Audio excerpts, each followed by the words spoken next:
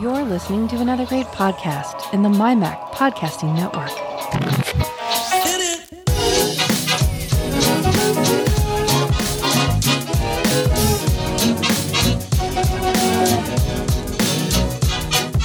MyMac Podcast 731.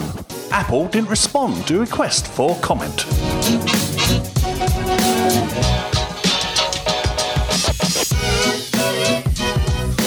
And welcome, everyone, to the mighty MyMac.com podcast, number 731. And unsurprisingly, Apple did not respond to that request for a comment because have they ever? You know, why do I'm here with Carl Madden? I should probably say that Gaz isn't here this week.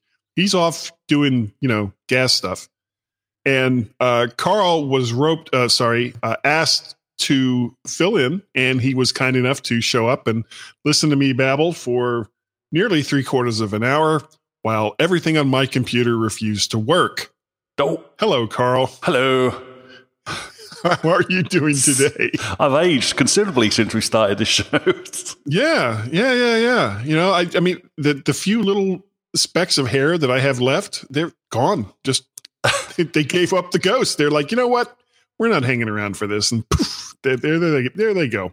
Do you know your title? You're right. That Apple didn't respond to a comment. We get that all the time. But do you know the latest one that I've noticed that they've started using is whenever Apple releases a press statement or, one of their news letters or whatever it is they send out to companies, they always say, Apple contacted me with this. Like it's them who are specifically targeted with this news release. Right. Because, they're so important. That's it. I've noticed this a few times. I thought I could start using this on my show. I can say Apple sent me this comment, and it's just a news brief thing because that they didn't send to like every person in their news organization mailing list and publish on their website as well. Yeah, exactly. But it's just crazy that and I noticed this a long time ago, but this is like the first time I can think of that I'm commenting on it. All of these websites, and not MyMac so much, but name almost any website that follows Apple stuff, and that they put out this long diatribe against Apple, and it's mostly it's mostly the people that print all the negative stuff about Apple and are always trying to find, well, let's see what kind of hornet's nest I can stir up by saying that Apple pushes people off suicide nets or something along those lines. And at the end of these articles that they write, it always says the same thing. I have reached out to Apple, for a comment, and thus far they have not responded. It's like, they're never going to respond to that crap ever. They just don't. I bet that's what Bloomberg was hoping a few weeks ago. Yeah. Well, they got their asses slammed for that. They got a response, that's for sure. Yeah, and it probably wasn't the response they were looking for. Jerks. What cracked me up? They did. Apple had the event in Brooklyn, and they're like, "Yeah, you know what? We could invite Bloomberg, but we're not going to." Nah, it's all right. Whatever. What's the point? But it's just one of those things, isn't it? It's what we come to expect nowadays. They're all vying for the same thing. They're all vying for the shock value. They're all vying for the headlines. They're all vying to get us on their sites to look at their ads. That's all it comes down to every single time. Yeah. So nuts. Well, I've had a couple things going on here, Carl. Do you listen to the MyMac podcast? Just because you're on doesn't necessarily mean that you listen. I listen. Okay, good. Excellent. Thank you. For the last few weeks, I've been working on my brother's new Dash-ish iMac that he got for his wife. He actually bought it a year ago, but his wife is so reluctant for change that she's kind of fought him on it in replacing her 2008 20-inch iMac with this brand new 21.5-inch iMac. Well, that was fine until the hard drive started getting serious errors, hundreds of disk errors. So we had to make this change because nobody's going to go to the time and trouble to put a new hard drive in a 10-year-old iMac. Not going to happen. So, and there was all kinds of things that happened that made it difficult. And he lives about an hour and a half, 2 hours away. So it was a 4-hour trip there and back for 3 weeks. And finally, last week, finally got it done. And the end part was pretty easy because my brother, while I was, here, he went and got all the info that was on his wife's old computer and just did a data dump to the new computer. And at that point, it was just a matter of reorganizing and putting it where it needed to go. So it was actually, the end of it was pretty easy as compared to the first 2 weeks, which was just a royal pain in the ass. And under the topic of guy made a rant that he probably shouldn't have because he was wrong. No. Last week, I know, I got so angry with a couple of different companies that were claiming copyright on my YouTube videos, the Mac to the Future videos and stuff, saying that, they had the music that I was using was under their copyright. And I kept saying, no, it's not. No, it's not. This is music built into Adobe Premiere Elements. Except apparently it's not built in to Adobe Premiere Elements, or at least the music that I used right there, because I couldn't find it when I went back to look for it. Because I got a notice from one of the companies, and they still pissed me off, so I'm not going to say what the company was. And the way that YouTube works these copyright infringements, when you challenge one of these things, YouTube doesn't review it. It goes to the company that is saying that it's their music, and it's up to them whether or not to pursue it any further. So it's like they're judge, jury, and executioner as far as these copyright claims go.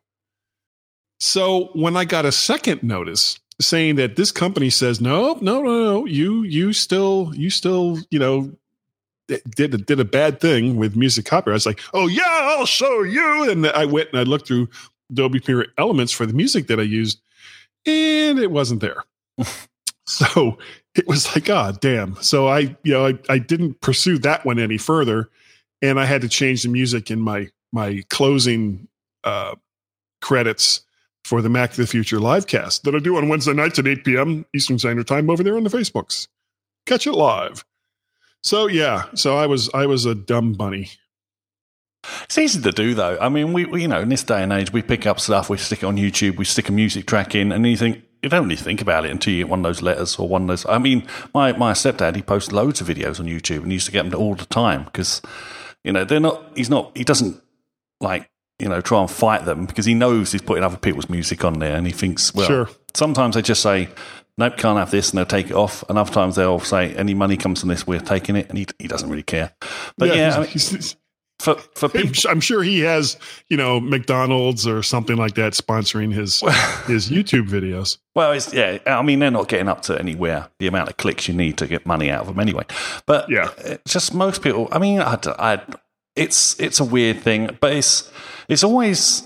It's not like when you use something like Aerosmith or something like that, a big name band. It's normally when you use one of these little instrumental music pieces, and then out of the blue, you suddenly get this notice, and you think, who? And it's just some weird little company in the middle of nowhere, probably, and they just put a strike against you, and you go, whatever. And it's not that big deal for likes of me or like I say, my stepdad, because we don't really make money or any plan to make money from YouTube. But for people who have popular big channels, it's a real problem because like me, like you, but exactly, and who was totally lying. And it's going to get a lot more complicated soon because there's a European copyright law going through or something. I've not read up about this because it's too far away at the moment, but that looks quite draconian. So I'm looking forward to that basically breaking the internet for us in Europe in the next coming few years, because that really is bad. It's like you got to pay for links and stuff like this, and it's a nightmare. Well, the thing that's so stupid is in nearly every case where people are, have some of this music on, their videos, it's usually like 10, 15 second snippets, or they're talking over it or something else.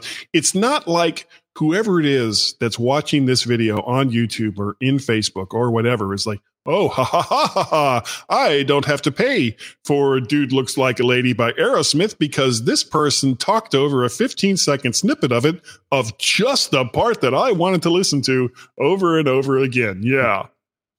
So dumb. This is almost a second segment rant that we're doing here. You started it. I know. It's completely my fault. So we're going to go on over to the mymac.com recent articles, and we won't even talk about all the problems we had with iCloud and Pages and everything else before we got started on this show. We're not even going to go into that. So the first one is the Square Jellyfish phone tripod. This is a review by Mr. Bert Clanchard. This is Bert Clanchard, and I approve this message. Thank you, Bert. Here's a tripod designed specifically to securely hold your phone while taking. What's a tripod? Sorry. Well, it's 3 iPads stuck together because that's what people want.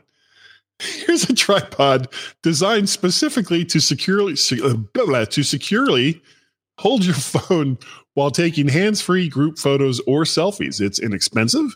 It's carefully engineered, and it's functional. It's also fully adjustable, permitting portrait and landscape orientations. Go on over and read that one.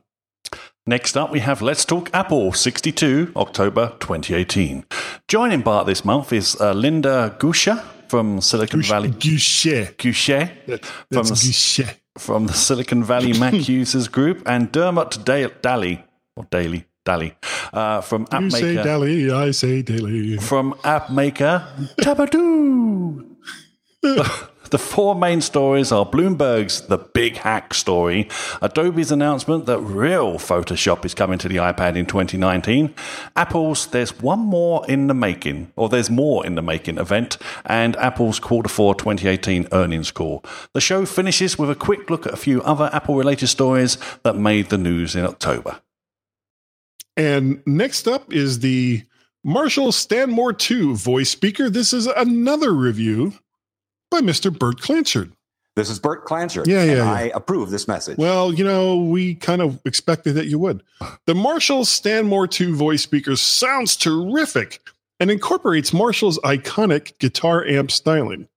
With its multiple amplifiers and 3 speakers, it expresses itself, excuse me, with a loud, assured voice. The sound is beefy and muscular and can easily fill a room. Go, listen, download, enjoy. Essential Apple Podcast 110, Scrapbook Air. This week, of course, Apple had a keynote event in New York and revealed a host of items. Some expected, iPad. Some not hoped for. Some only hoped for, Mac Minis and MacBook Airs. Also, Apple had an earnings call. Not something Simon and the crew tend to get overwrapped up in this show. But there are a couple of points of interest. Unsurprisingly, there wasn't really much other news to note for us. But even so, they ran extra long. What are you doing? Gesundheit, or bless you. I'm sneezing like crazy. I'm so sorry. Oh. Okay. Last one, and hopefully I won't sneeze in the middle of it. The USB-C multi-port dock with power pass-through UH3224. Just rolls off the tongue. Like that. I know. This is a review by Mr. Sklorenoir. This is Sklorenoir. See? You have failed pronouncing my name wrong for the last time. Well, yes, for this week we certainly have. Let's see. A10UH3234 is a USB-C multi-port dock with power pass-through. The dock includes ports for USB 3.1A, HDMI, DisplayPort, VGA, Ethernet, SD, and micro SD, plus audio and a pass-through power port with USB-C. It is in a wedge shape and comes in aluminum. So check that out. Check that review out by Mr. Warren Sklar. Now, if you would like to contact myself or Gaz or send a missive to Mr. Madden, all you have to do is contact Mr. John Nemo, and his email address is nemo@mymac.com. Carl, how can people get a hold of you? You can search out Mac and Forth at macandforth.com, or you can try and find our podcast, if you so wish, Mac and Forth Show. And if you'd like to send me an email, it's guy@mymac.com probably, or over there on the Twitters, it is MacPettit. Mr. Madden, would you please get us out of this segment? Yes, I say to earlier, would you mind standing by to stand by? And if you don't mind, we'll be right back.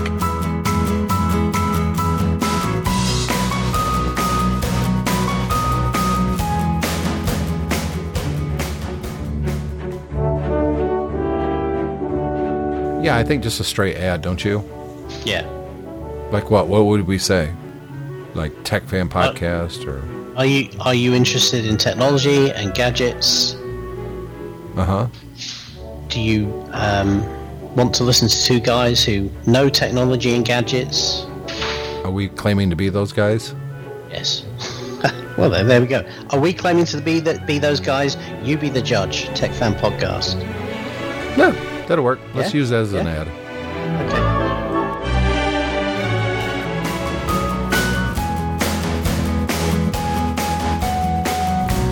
The only Apple podcast that spells xylophone with a Z. The G-Men on the MyMac Podcast. And welcome everyone back to the, I almost always say center section, but this show really has 4 parts, so I guess this isn't the center section of the MyMac. This is the second part of the MyMac.com podcast. Let's just get that out there right now.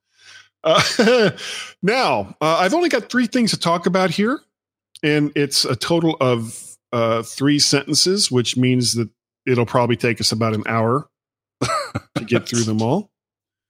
And the first one, and there's people may not even realize this, but for a very, very long time, Amazon wasn't selling Apple stuff directly. Most everything that you bought from Amazon that was an Apple product was through a third party. And I guess that was partially because Apple also was charging or trying to charge Amazon their 15% for content sales done through iOS devices.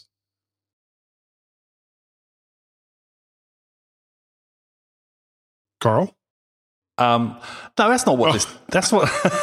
Sorry, I thought I lost you there I for a didn't minute. realise you'd stopped the sentence there. That's not what they're doing here, is it? It's not gonna. You still can't buy stuff through the Amazon app. This is you can buy stuff from Amazon that is now Apple related. Yes. Yeah, well, that's what I was saying. But Amazon, because apparently they're no longer bashful about making money, have decided to stop. Now, this is an oddly phrased sentence. Amazon has decided to stop not selling Apple products from Apple. So that's what happens when you start something, you not stop doing it. They have been selling MacBook laptops and Beats headphones, if you call Beats Apple and stuff. But pretty soon they're going to be able to start officially offering from Apple the iPad Pro, the XR, the XS, and the Apple Watch as well. Strangely enough, though, not the HomePod. Can't think why. But yeah, all this other stuff. And not only that, it's a good... Well, I think it's a good move for both of them because have you ever bought supposedly Apple official Apple stuff from Amazon before? I've done it once and it wasn't a good result. Yeah, I've other than things like headphones or not the headphones, the AirPods, which I just recently bought, and I'm really digging. By the way, I didn't think I was going to like them, the AirPods. That's how everyone goes. I know. Well, it's just, I mean, I've used Apple EarPods before, and it's been kind of like, okay, it's EarPods. But the AirPods sound remarkably good. I have to say, I was stunned. Yeah, if you've got the type of ears, they fit perfectly. They're wonderful things. My ears are a bit, I don't know, something's missing, and one of them tends to fall out now and then. But I use Beats X, and they are fantastic. Are those also wireless? Yeah. You just got the cord that goes around the back of your head. But so if one falls out, then you don't. It just doesn't fall down the drain or something. You can really ram them into your ears, so they're not likely to come out. But yeah, I mean, I still use my AirPods. They're wonderful. I've just got slightly the wrong shaped one ear. That's all. That's the only problem. Yeah, you know that there's like all kinds of little add-ons for the AirPods that you can hook around your ear and whatever. That's right. But to me, that's almost like, at that point, why bother getting Apple AirPods? Just get something that fits your ear. Because they are really handy to have. Like literally, I mean, I know what you're talking about. Little socks and things that you can put onto them. Well, not so much that, but they're like these hooks and stuff that you can put on that'll wrap around your ear and all the rest of that. But it's like you can't leave those on and put the AirPods back into their case to charge. So that means you have to carry something else to carry these hooky things that make it so that you can use your AirPods without them falling out of your ear and down the sewer or something. So at that point, what is the point of even having them? Just use something that's actually going to fit your ears. Siri. What? Siri's the reason to have it. So you can just double tap it and do all those things, and that's why. Oh, okay. Yeah. I'm sure it's a big selling point. Well, my wife and I were talking about this last night. We were watching, it was a college American football game. And one of the teams for Tulane, they're like the Green Wave or something like that is the team name. And I was sitting there thinking they must have been like the Screaming Indians or some other politically incorrect thing that they've, changed because reasons. And I went and I checked and I went, Siri or, S name, what is the original name of, the mascot for Tulane University? And it came back, and in the 20s or since the 1920s, they've been the Green Wave. So that was a surprise. But instead of just coming out and saying, S word saying, the mascot for Tulane University is the Green Wave. No, it's like, here's some interesting links. It's like, no, just tell me, this is something that other digital assistants are able to do. But Siri seems to have a really, really hard time doing this. Yeah, I mean, you're obviously referring to like the Google one and I just don't think they're going for different things. I know that's what we expect Siri to do, but it's never done that properly. I don't think. I mean, it will answer some questions in a verbose way, but most of the time it just goes, here's some things you can look up yourself, lazy git. Yeah. It's like, you could have Googled this if you had wanted to. It's like, no, I wanted you to look it up and just tell me. Yeah, and, frankly, unless I'm asking you what the weather is outside in Timbuktu, you're not really helping me that much. So at some point, it's like, well, why am I using that instead of something from Google or Amazon, other than the fact that it's not built into, my phone or what have you? So it's frustrating for me. And somehow, I don't know how we got on this, because we were talking about Amazon selling Apple stuff and went off on this weird rant. True. All right, well then let's... Because, like I say, I had one issue when I bought something I thought was from Apple, and it came via Amazon once. And I bought, I think it's a 29-watt charger, and they go for about 50 quid. So I thought, I can't be bothered to go and buy it from the store. I'll just order it from Amazon, and it'll be here tomorrow. And it turned up. Now, I don't know what gave it away for me that this wasn't an official Apple product, even though it said from Apple on the page, because it turned up in a little brown cardboard box stuffed in a little polythene bag with an elastic band. That's what Apple does. Yeah, with an elastic band around it, holding it in. So I thought, Apple have really gone downhill with their packaging. They've really just let things slip. Yeah, but it was the same price as the official one, and it's not the official one. So, I mean, it's tricky. You go down there and you see lots of things on Amazon's website, and a lot of things purporting to be officially Apple. I mean, Apple did an investigation a few years back, and in fact, they created a lawsuit where they started charging Amazon or they brought out charges against Amazon for selling fake stuff via their, supplied by Amazon. Well, and that was actually, you're talking about charging Amazon, it was about chargers. And a lot of these chargers were actually quite dangerous. Yeah.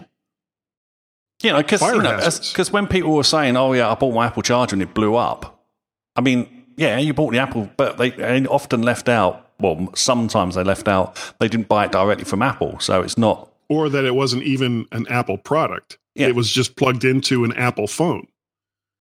Yeah, I mean, it's just one of those things. So what they're trying to do, because I kind of like this idea of what they're going to do. It's going to stop people selling as well on Amazon who are not official resellers of Apple stuff or Apple themselves. So they are going to have all their noses put out of the joint by the fact that they can no longer claim to be selling Apple. I think it's starting from December. They're not allowed to be able to do that, and they've got to clear out their inventory by January or something. But but that's good. Like I say, people just go on, and I trust Amazon. If I see from Apple as the seller's name or by Apple, then I'm thinking that must be legit, and it's not most of the time. And that's terrible. But the nice thing, again, we're getting way off topic here, sort of. I bought a small microphone that plugs into an iPod to do the Guy's Daily Drive thing, and it didn't work. I was getting this horrible echo on it, and it was like a $60 little microphone. Mm-hmm. And this is the first time I've tried this. I contacted Amazon and it was like, okay, I want to return this. And I'm sitting there thinking, this is going to be such a pain in the ass, because this is why so many people, almost regardless of how much they spent, if it doesn't work properly, they're like, I'll just put it in this box over here, and then they forget about it. But it's like, it's $60. I don't want this thing, and it's not working the way I expected it to. So I through their website, I marked this thing as something I wanted to return. And I don't know if they have them in the UK, but here in the States, they have these like Amazon drop-off points. Yep. So you contact them, they send you in email this thing that you print out and that you attach to the package of whatever this is that you just bought. And then you take it to this grocery store or whatever, and they've got this Amazon return, or I can't even think what they call it. And you punch in the code that they give you, and a little drawer or door opens up. You put it in there, you close it, and then at some point somebody comes and picks them up and returns them. The lockers. And yeah, Amazon lockers. And it's just so convenient. And it's not just for returning stuff. You can have stuff delivered that way too. So if you're in an apartment building or something where, things go missing, you can just send it to an Amazon locker and then go and pick it up there. No, it's great. Like I said, I got no problem with how Amazon does their delivery service, although, obviously we'd like their workers to get paid a bit more, but then that's normally the case for many of these tech companies. Sure. But, it's just the people faking that they're Apple. That's the only problem. Yeah. And it must be such a massive task. There's no way Amazon can clamp down on it 100%. But I guess if they're put in a situation where they know these people are officially Apple suppliers because they have to get a notification from Apple itself that these people are resellers, and that's okay, then anybody else not on that list is offering fake merchandise. So yeah. It'll be easy for them to clamp down. And of course, I love the ability to be able to get stuff from Apple via Amazon, because it might arrive the same day in some cases, or the very next day.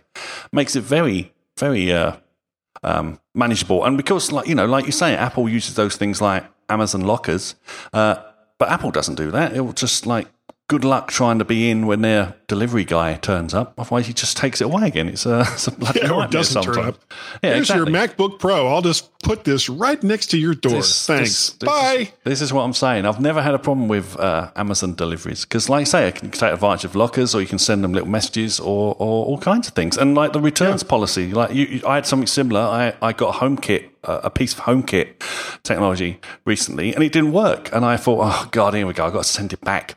What a pain in the butt this is going to be. And I just contacted them via the website, and they sent me a label, and they sent someone to come and pick it up and take it away from my house. So, yay. It's great. Yeah. All right. Well, that went in an odd direction. The next one is Macworld is trying to guess which Mac will transition to ARM, an ARM processor first, and when. So this topic has been a bugaboo of mine for a number of years. I think you and I have, and Gaz and I have talked about it. I was about to say, did you get royalties for this story? You'd think I would have. You would think that. But we've gotten to the point now, or Apple has gotten to the point now with the A12X. Now you have a new iPad Pro. Yes. And the A12X is supposed to be, just a great processor. Really, really fast. It's got 8 cores, 4 that are dedicated to kind of helping out the other cores. I guess there's like 4 active cores, 4 other cores that are meant to speed things along a little bit. And then there's 4, I think, graphics cores. So the A12 has like all these cores, and it just does amazing things with the software that's available in iOS. And every single time that a new process, not so much when a new iOS device is put out there, but when a new processor is put out there, these stories pop up. And I end up talking about it here on the various podcasts that I do. And in this particular case, the guy that wrote the article was going through all of these hoops trying to figure out, well, would it be a laptop first, or would it be a Mac Mini, or would it be this, or would it be that? And the whole time I'm reading this, I'm thinking, you twit. It doesn't matter. And that's even assuming that Apple is even thinking along these lines. We don't know whether Apple is going to switch to ARM, whether they'll stick with Intel, or whether they'll move to multi-core AMD x86 processor. We have no idea what Apple is going to do in this regard. But if they were going to make a big processor switch like this, it would be across the line. Apple is not going to sell a hybrid device that has both ARM and x86 chips in it that are meant to, have one or the other working at any given time. It's always going to be either x86 with maybe an ARM subprocessor to do certain little things, or it's going to be all ARM. But they'll switch over the entire line of products within a year after they make a swap like that, because they're not going to bother with trying to say, okay, well, these Macs here will run on ARM, and these Macs here will run on x86, and you can only run these particular applications if you have the ARM one or if you have the Intel. No, Apple's not going to do that. They're going to come out. It's either going to be all or nothing. That's how it works. Possibly, but I don't. I'm not. I think there would be one first. There would have to be one that they reveal first. And once the problem, of course, the problem. So the big thing would be is what would that one be? And the most obvious one is the manager style MacBook. Not even the MacBook Air, just the MacBook, because I think that's the oldest one in the lineup now that hasn't been an update. So. And it's also You're talking about the 12-inch MacBook. The one with the one USB port on it. Or has it got 2 now? Okay. Actually? Well, I think it doesn't matter. It's 1 or 2 USB-C ports. Yeah. So it came out a few years ago, and that is the most obvious one to stick an ARM processor in. If they can work out a way to have something equivalent to macOS running on it. I'm sure they already do.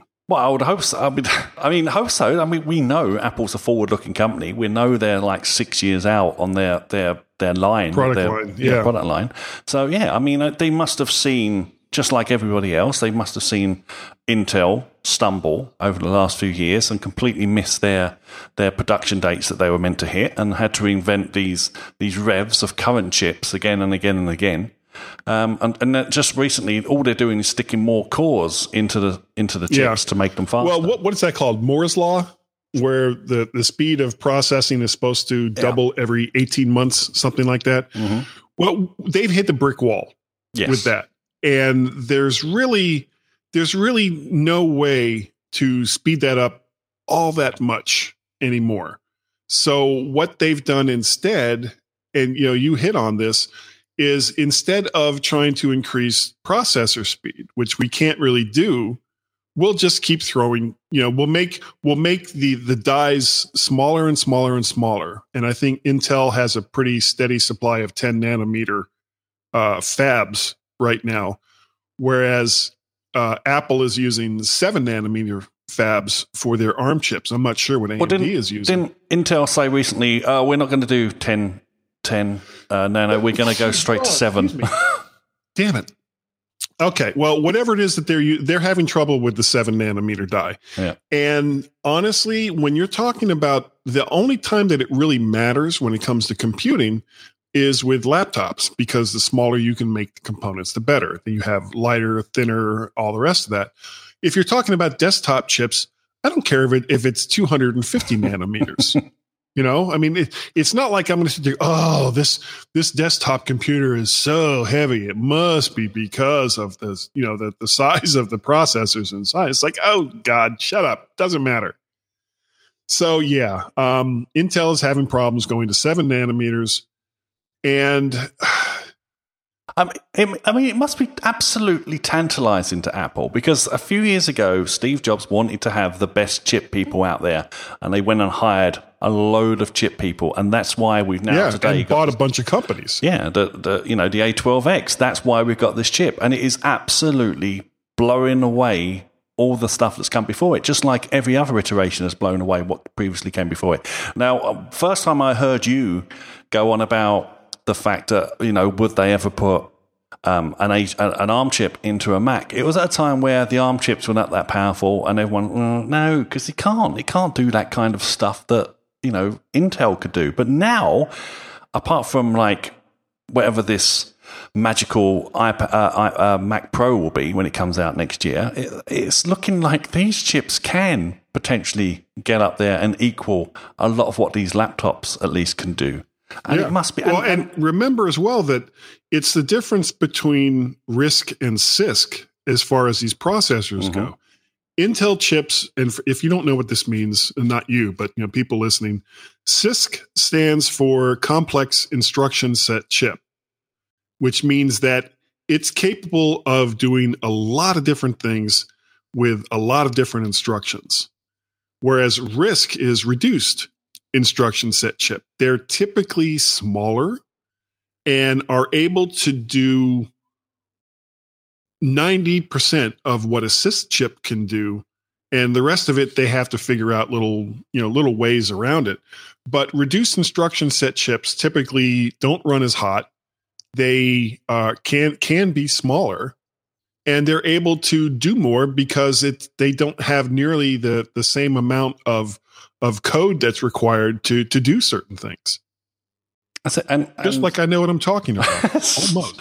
Well, the fact, like I say, the fact is Apple got these people who design their chips for them, and it must be absolutely galling that they've produced these massive powerhouses for chips, and they look across at what their Macs are hampered by currently. And they must be going, if only we could put these chips into that and not have any issues with software or anything like that, which is going to be the problem at the moment, of course. Right. But I don't know, problems get solved. So I don't think it's an insurmountable problem. They moved many years ago from PowerPCs to... Well, they've done it twice. Yeah.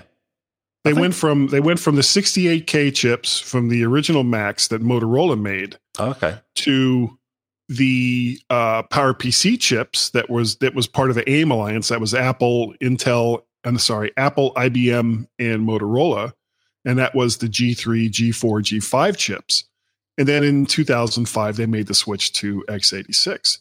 But in each time, at each time, Apple included an emulation layer that would switch you from applications that were meant for one processor to work with a different processor. And the nice thing about having chips that are this powerful on the ARM side is hopefully that emulation layer to switch between x86 and ARM can be just as powerful as what's they used to do in the past, and that they're able to get past some of the roadblocks. So, I mean, we'll see what, and that's the other thing to remember is it's all good and well for Apple to make a swap like this. The problem is, how do you get developers to change their code to work with ARM versus x86? And there's a big difference in the code base between these two. Yeah, I mean, and of course, the market for Macs isn't as big as PCs, so that's always going to be a trouble. But it was the same back in the day, wasn't it? I'm sure. Sure, it was worse. So it's a tricky one. I mean, it's the desire to do it. Like I say, it must be tantalizing, but the amount of work involved, not just through Apple, but also all these developers would. Mind you, I hear a lot of developers screaming out for it as well. They're just wishing it would hurry up and happen, because everyone seems to think it's going to happen. It's not a case of if; it's a case of when. Right. And that'll be it. And all it will take, I think, is for them to bring out one line that has got an ARM processors in it, and that'll be the end of this discussion, because it'll either bomb and go horribly wrong and let it crash in flames, or it'll be the greatest thing ever and the rest of their lineup will switch, and then it'll be up to everybody else to decide what they want to do. But they'll switch. They'll switch anyway. Again, the Apple market is although it's small, it's profitable for most people who want to get into it and stuff. So, and it could. Yeah, but Apple. If Apple does something like this, they're not going to release a product and then wait and see what the sales are like. They'll release the first product, whatever that is, and it'll be like, okay, within a year, our entire line of Macintoshes are going to be using processor X, and there'll be no going back, because that's what Apple does. They're not going to, like so many companies, they're like, well, let's put our toe in the water and let's see what happens, and then. The product doesn't sell well because everyone is looking at it going, well, we don't know if you're really committed to this or not. Whereas Apple's like, I don't care what the temperature of the water is. I'm jumping in without even knowing. This is true. And that's what they do. Mm-hmm. I mean, I don't know what Intel would do. Probably they wouldn't miss it that much, because they're still not that. I mean, its PC market is much bigger than Apple, as you say. But it would be a knock on their production, I should imagine. Well, maybe, but here's the thing. People screamed for years that Apple wasn't updating their computers. Yeah. A lot of that was kind of like, what are they going to change it to? What are they going to come out with this new line of iMacs that has a processor that's 5% faster than the one they put out last year? What's the point? I think you've got 4 cores, and those 4 cores, whether you're doing Photoshop or playing a game on Steam, are working as hard as they have to do to accomplish whatever task it is that you're doing. And if you have a processor that's 5% faster, it doesn't necessarily follow that those processes will now be 5% faster. I think it depends on what it is you're doing. I think that argument that against Apple of just bring something out was the fact that they were still charging the original amount of money. It never went down, because they like to keep their placeholders in. Sure. So that was the thing. So it was like after 3 years, it was kind of galling to go and pay the same price for a machine that effectively came out 3 years ago. I think that was the issue with a lot of people. Okay. Well, on that note, let's get to, I can't believe we've used this much time on 2 topics so far. The last thing is the new products are out. Speaking of machines that have taken a long time to get updated, and the Mac Mini has hard to get to upgradable RAM and upgradable, well, not much else. So I watched a YouTube video on someone breaking down the new Mac Mini, and you can replace the RAM, and it's just a question of, do you have the time and do you have the patience to get through all the hoops that you have to go through in order to replace the RAM in a Mac Mini. And it's always been so galling to me that Apple would take a machine like the Mac Mini and just make it nearly impossible for the average mortal being to go and get to the RAM, when you could just have it. Okay, here's 4 screws, 1 in each corner. You take those out, the whole bottom of the machine drops out, and there's your 2 RAM slots. It's like, poof, there you go, all done. But no, you've got to go in and use these little splungers and undo cables and careful that you don't do anything to that antenna, because it's going to do horrible things to the rest of the machine and it won't work anyway. And then you do this and then you do that, and then you can take out that. Oh, but wait, first you have to take out these screws. It's like, oh my God, we're not all trying to be Tom Cruise getting secrets out of the CIA. It's like, just make it. Why make it so hard? Because they don't want people to do it. Oh, well, there is that. That is as simple as it. I mean, most people don't do it. It's like we do, because we know that Apple RAM is extortionate. So yeah, it's we crazy, know, crazy priced. We know there's a possibility we can do it ourselves. We'll buy the bog standard amount of RAM and then upgrade it ourselves at some point. Now, I've done this. I'm sure you've done this. And I've got to say, the only time my Mac has ever really gone wrong is when the RAM crapped out that I bought from a third-party vendor. So yeah. Well, see, that happened. My son Guy Jr. bought a 27-inch iMac, and he was going to get RAM from Apple. He was going to put in 32 gigs of RAM from Apple. And I was like, no, my God, man, don't do that. Yeah. I said, at the same time that you're buying this 27-inch iMac from Apple, go to Otherworld Computing, OWC, MacSales.com, I'll give him a free plug, and get your RAM from them. So he did. And they both showed up, and one of the sticks was bad. And, he ranted and raved and just had a royal. It's like, shut up. This is not a big deal.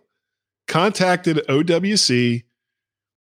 They sent me an RMA, paid for the shipping to send it back. They asked if I was willing to spend or put on hold another charge. They would have sent out the new RAM the next day. But I was like, no, that's fine. Just send it to me once you get these 2 sticks back and you verify that one of them is bad. And it took like a week and a half, 2 weeks. And then he got his new RAM and it worked fine. So, the lesson there is, especially with a 27-inch iMac, which is pretty easy to replace the RAM in, is if you can, don't get the RAM from Apple, because it's stupid priced. And just take the time, and there are relatively inexpensive kits from both OWC and sites like iFixit.com that will help you break into some of these machines that can be difficult to get into. And the new Mac Mini is one of them. And get your RAM from someone other than Apple. Now, as far as the Mac Mini goes, one of the things that I was kind of hoping that it was going to have as a replaceable bit was storage, but it doesn't. It's on these little tiny chips that are hard soldered into the machine. Yeah. So, and with the base model only having 128 gigs of storage, but it's got Thunderbolt ports on it, so you could easily. It's got 4 of them. Yeah, so you could easily get an external anything you want and plug it in, and basically the bus is not that much slower. It's crazy fast. Exactly. Yeah. So this, I got into an argument with somebody talking, well, they should have, when is the Mac Pro coming out? And it's like, dude, you're kind of looking at it. You get a Mac Mini with 8 gigs of RAM and whatever the bare minimum is of storage that you desire. And you don't really need much more than however much you need for applications and the operating system. And then you use Thunderbolt and you get an eCPU.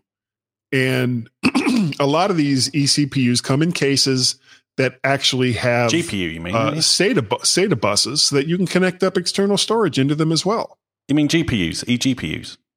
Yeah, what did I say? CPU. eGPUs. Sorry. As a matter of fact, OWC sells one. It's around $500. It's got an 8 gig AMD card in it. And it's for under $2,500, you can get a middle of the road Mac Mini, get the RAM from OWC, get this eGPU from MacSales.com, and then whatever storage that you want, and you have got the equivalent of but not so much a Mac Pro because it's going to be a 6-core i7, but it's going to be a screaming machine that will certainly be as fast, if not faster, than that 2010 to 2012 Mac Pro that you've been, lugging around from studio to studio, and will probably be nearly as fast as the 2013 Mac Mini with, 6 to 12 cores of Xeons. Yeah, I mean, people just like to moan about the fact they can't get this mythical Mac machine that they want to use, even though they don't want to do it. I mean, lots of people were clamoring for the fact that there needs to be a new Mac Mini, and then a new Mac Mini comes out. Oh, wonderful, great, fantastic, well done, Apple. Going to buy it? No. So yeah. Well, and here's the thing: the days of huge cheese grater Macs from Apple are done. Yeah. You're not going to see a Mac Pro from Apple that has 2 to 4 slots for hard drives and all the rest of the stuff that such a small group of people are clamoring for over something that's like, well, you want to add more storage, here's a Thunderbolt port. You want to add a faster video card, here's a Thunderbolt port.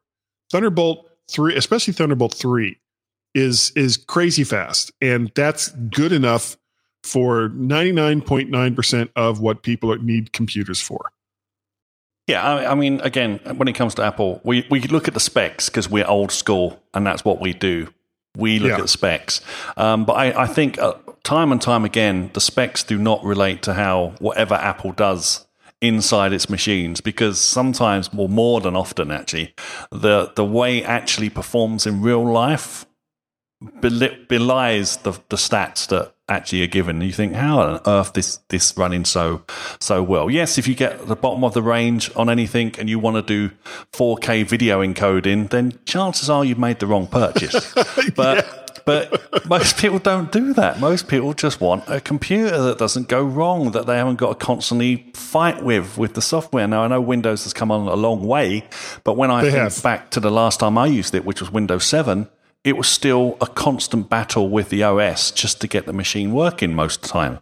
And since I've switched to Apple, I've never had those issues. They've just gone. I just enjoy using a machine. And, iCloud, sorry, excuse me. Yeah, wow, that's you. I see, I've never had that issue. You're always going to have people who have one specific problem here, there, or whatever. It's just the way like me. Yeah, like you today. And I don't know what that is. That could have been user incompetence. No, I don't think so, sir. But and I feel sorry for people who run into issues. I truly do, and I try and help them out. You have failed me for the last time.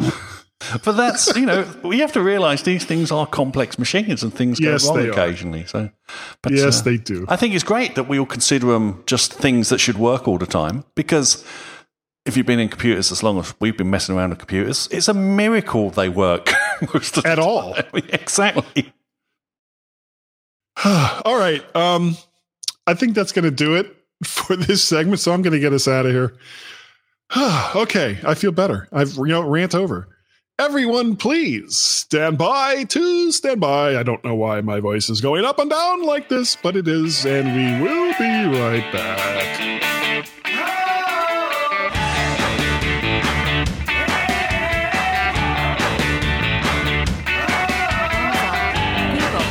Apple, Android, iOS, Alexa, Siri, technology, sci-fi, video games, tablets, computers, flash drives, toys, weather, and general silliness. Geekiest show ever, every week on the MyMac Podcasting Network.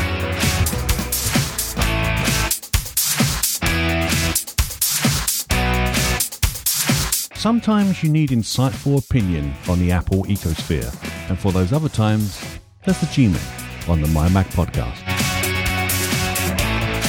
And welcome back to the MyMac Podcast, where I never did find out where Gaz went today. So if there was only a finder for Gaz, is there one? Oh, there is not, but I will nod my head anyway. Hit it. Gaz's tips. Mostly. Gaz's tips. Mostly. Gaz's tips. It's time for Gaz's tip. Yeah, well, it's Gaz's tip, but I'm the one that's giving it today, so buyer beware. Finder sidebar. If you have in your Finder windows, the sidebar activated, a lot of the things that you may have had there in previous versions of the Mac OS may not be there any longer. However, it is silly easy to get them back in there. So go and find whatever the folder or even application that it is that you use on a regular basis that you want in the sidebar. Select it, single click, and then just drag it into the sidebar, and it will put itself wherever it needs to be. And then you'll be happy and have all the stuff that you want. How does that sound to you, Mr. Madden? I agree with that so much, I'm nodding my head. Oh, very nice. Hit it. That's the end of Gaz's tips. That's the end of Gaz's tips. That's the end of Gaz's tips. Is that the end of the tip? Will you let me finish? Gaz's tips. Bing! All right. So, somewhat related to the problems that we have had today on this show, Carl, what is your pick?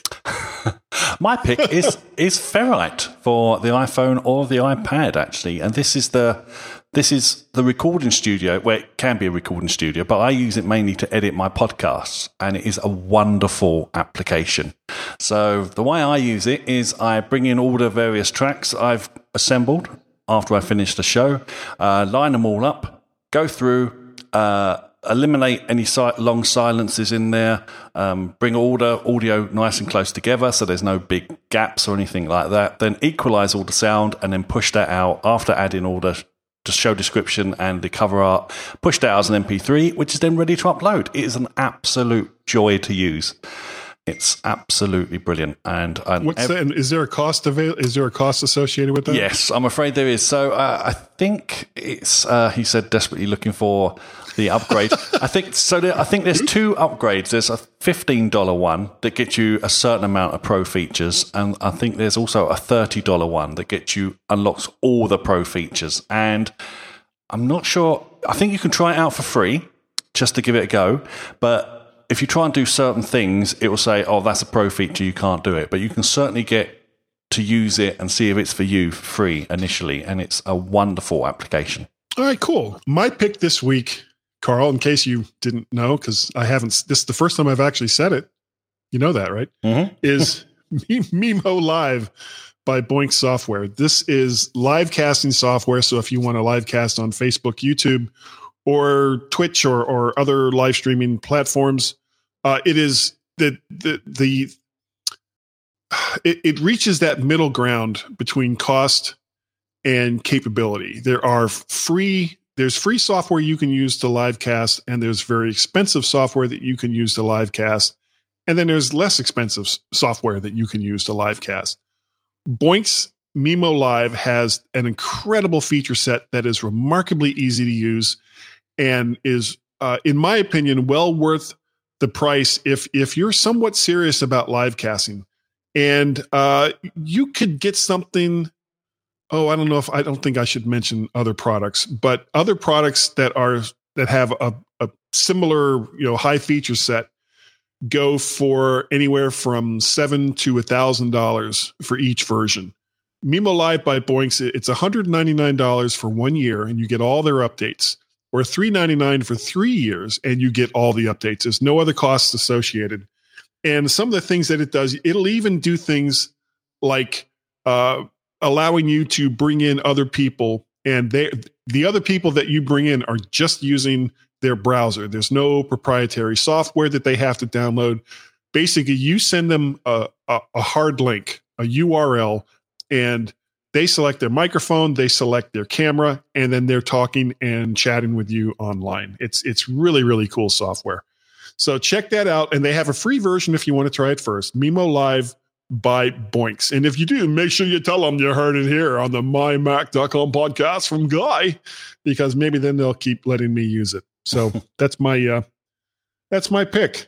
And we don't have any feedback. And I'm kind of lost because for various reasons that I'm not going to go into here, I cannot see the rest of the show notes. So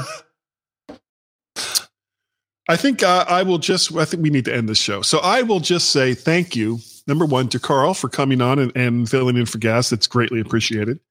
No worries, and sir. Also Thank you to everyone out there who downloads and listens to the mymac.com podcast. It is greatly, greatly appreciated.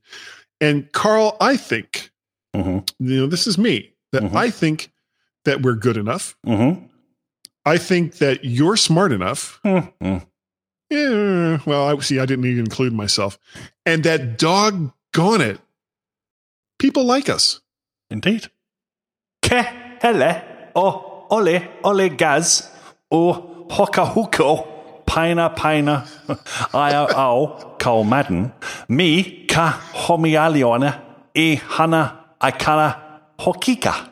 Is that it? Is it? That's the whole thing. Well, there's only one thing left to say.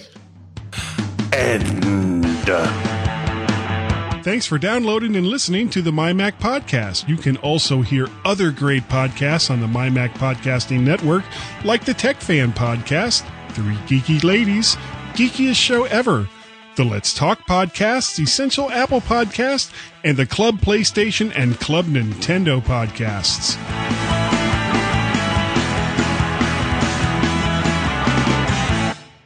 For those who may be expecting after show this week, well, I'm sorry. There isn't any, except for this little bit right here. Ran into all kinds of technical issues, and all things considered, it's actually pretty lucky I got a show to put out at all. Thanks to Carl, who was doing a backup recording and made sure that I had something to work with. Thanks again, Carl, not only for being on the show, but for having this backup recording. I really, really do appreciate it. So with that, I will say good night or good day or whenever you're listening to this, and we will see you next week.